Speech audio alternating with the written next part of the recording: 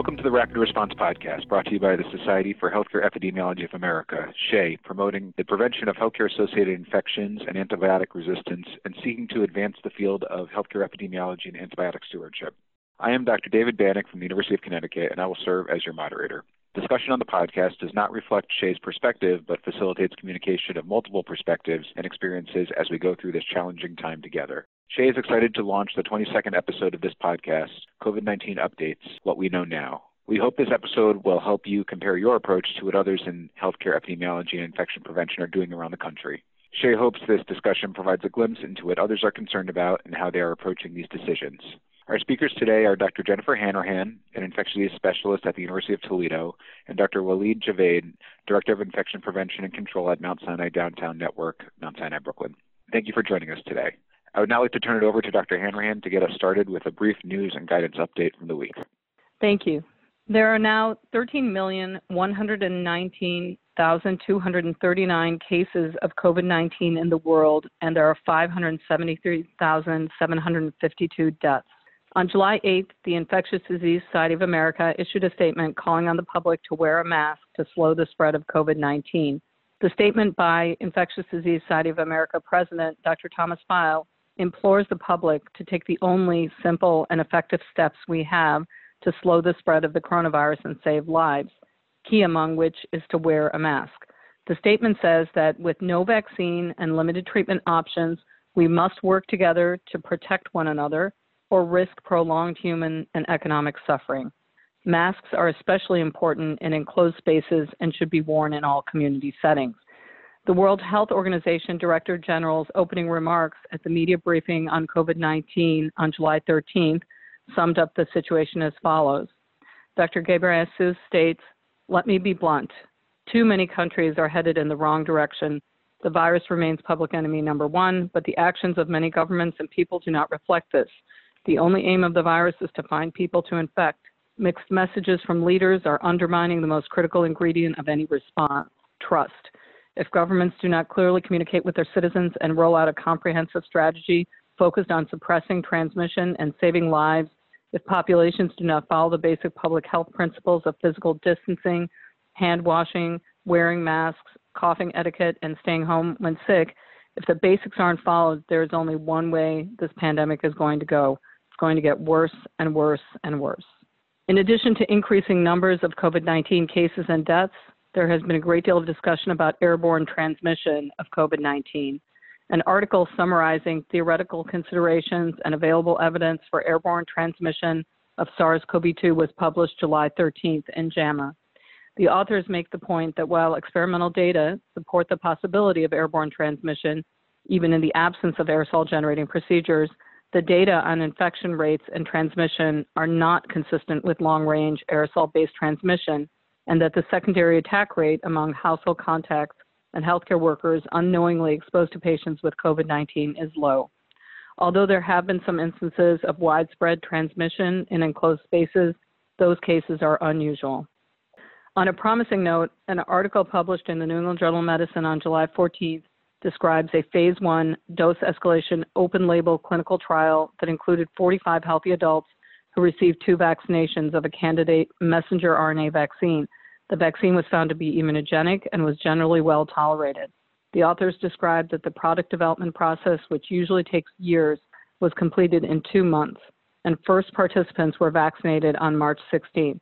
The rapid development of the candidate vaccine and preliminary data allowed the start of a large-scale clinical trial within 6 months of the start of the pandemic. And that's the news. Thank you very much, Dr. Hanrahan. So I'd like to move this into more of a discussion. I think both of you have had a lot of experience going through the COVID-19 pandemic, and we're all seeing a lot of the same questions that keep arising, and really some of them have clear answers, but a lot of them don't. So I think it's important for us to discuss some of these challenges and how we've been approaching them and learn from each other. I think to get everything started, why don't I have you guys kind of update us on where things stand, both at your respective hospitals and in your geographic areas in terms of COVID-19 prevalence, and kind of give us an understanding as to where we are at the moment. So I'll start with you, Dr. Hanrahan. Sure. It's really interesting because this has really changed quite a bit. In Ohio right now, we actually have the most cases that have been reported in a single day. So we actually had more cases reported yesterday than at our peak. Basically, that means we're currently at our peak. And at the same time, we're not seeing nearly as many patients hospitalized. So, of course, it's not completely clear what this means. Are we doing a lot more testing, or are people less sick than they previously were? I mean, just in terms of the people who are in the hospital, we're definitely not seeing the same number of deaths that we were seeing previously. And, we're not having as many patients on ventilators. So that part is good. But clearly the numbers continue to go up. And how about in your region in general? Are you seeing increases in number of cases in Ohio and number of hospitalizations? In Ohio as a whole, the numbers are going up, but, it's difficult. In our region, the hospitalizations are not going up. They've been at a fairly low rate for some time, and it's been pretty steady. All right. Dr. Javaid, can you share where things stand in Brooklyn and New York City as a whole? Yeah, so in Manhattan or New York City as a whole, and in the hospitals I work in, what we are seeing is consistently low numbers of patients with coronavirus illness, especially getting admitted. Overall, I think I'm looking at New York State numbers. They have been testing more and more patients, but the percentage positivity has gone down substantially. At one point in our hospitals, we had percentage positivity, which is how many tests we did versus how many were positive, was as high as 50 to 60%. And now it is less than 1%. And that gives you a picture of how much testing we are doing. But overall, I think the numbers have decreased substantially. That has also taken some pressure off our frontline staff in terms of looking at this pandemic. The issue now we are facing is people coming from out of state. How do we deal with them? Their quarantine requirements and other issues, and then possibly having a second surge. So I think we are in kind of a similar situation here in Connecticut. We have lower rates, although still having positive test results. I think statewide, our positivity rate of all testing is under 1%. And, in our hospital, it's only, I would say, less than a handful of patients. But, we share the same concerns. We see what's happening in other parts of the country. And there's certain regions, I know Florida and Texas have gotten a lot of attention with rising rates of cases and hospitalizations, and the influence that that's going to have on other states, including ours, I think is what we're really attentive to at this point. So you guys had talked a little about testing.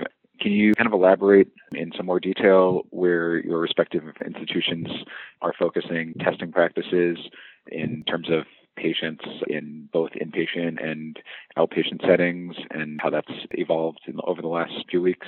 I'll turn it over to Dr. Javaid first. So we actually are trying to test as many people as possible, and anybody who's admitted, who's getting procedures. There are certain individuals who are getting discharged to nursing homes. So there are certain pre-existing requirements that we fulfill. And then also anybody who wants to get tested, New York City has made available resources to get them tested as well. That said, the screening is another issue.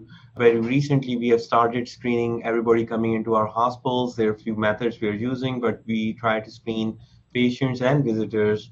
And then visitors have certain classes, visitors or vendors and others, that we are screening everyone coming into our hospital at this time.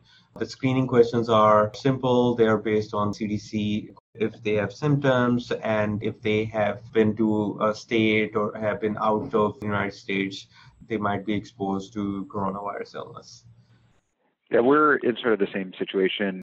Our testing primarily is focusing on pre-procedural testing, and these screening processes are becoming a bit of a challenge. We are adding questions to our screening, including recent travel. And our state, and I think some other states as well, have identified specific regions where if individuals are coming from those high prevalence regions, they need to quarantine upon arrival. So we're asking specific questions about that, and that literally changes every week, as we get new states that are coming up on that list that our state releases. So I think that's been a challenge. Another area that we've been grappling with is, how to staff the screening stations. We had previously deployed folks from other areas of the hospital to staff these screening stations, and now that we are resuming our normal operations, they've moved back to their original locations of work, so we're having a difficult time finding individuals to staff the screening stations. I don't know if either of you are encountering the same challenges. So Dr. Hanring, where do you think stand with testing as well as screening processes at your facility? Yeah, so, for screening, it sounds like we're all doing really similar things. Yeah, I think there definitely are challenges with staffing all of the screening stations. We have actually gone to some automated temperature recording on some shifts, with the thermal scanning that you stand in front of. And so when employees come in, they have to take their temperature. We are screening all visitors, and, patients are being screened as well whenever they come into a facility.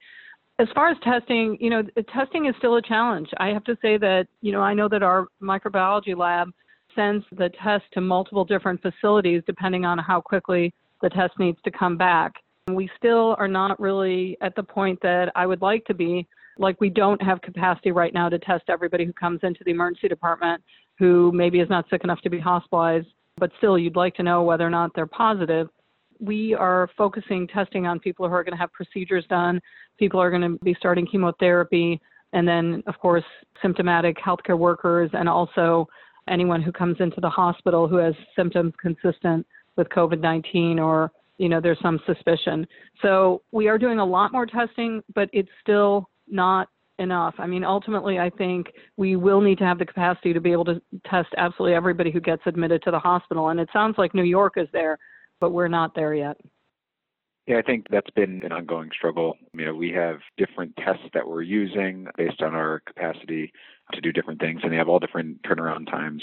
And, figuring out which testing platform is appropriate for which setting based on the turnaround time, I think has been constant evolution. Ideally, we'd have rapid testing available universally, but, unfortunately, we haven't been able to secure that. And I think a lot of places across the country have also been struggling with turnaround times, particularly the areas that are having a real rise in the number of cases. It sounds like they're still having some challenges with getting rapid turnaround time. So I think that has to be a huge focus moving forward, and, hopefully we'll see some more progress. One of the interesting things that has come up recently is in some of these patients who would normally be going through the evaluation for PCR testing, we're actually doing antibody tests on some of these patients. And, that actually comes back much more quickly in some instances than nasopharyngeal swab. And what's been interesting is we had someone the other day who came in with shortness of breath and had, these patchy infiltrates on chest X-ray that really looked like it could be COVID. But it ended up that we ended up getting an antibody, and his antibody was positive, and then we ended up getting a CT scan, and really it was metastatic cancer rather than COVID. So, I think certainly the way that we're doing the testing is going to be evolving as we learn more information. But I think antibody testing can also be used in some situations in patients. I'm interested in how both of your organizations are using antibody testing. We've been using it on a limited basis, kind of looking at specific clinical situations where we've had negative PCR testing and used antibody testing in that sense.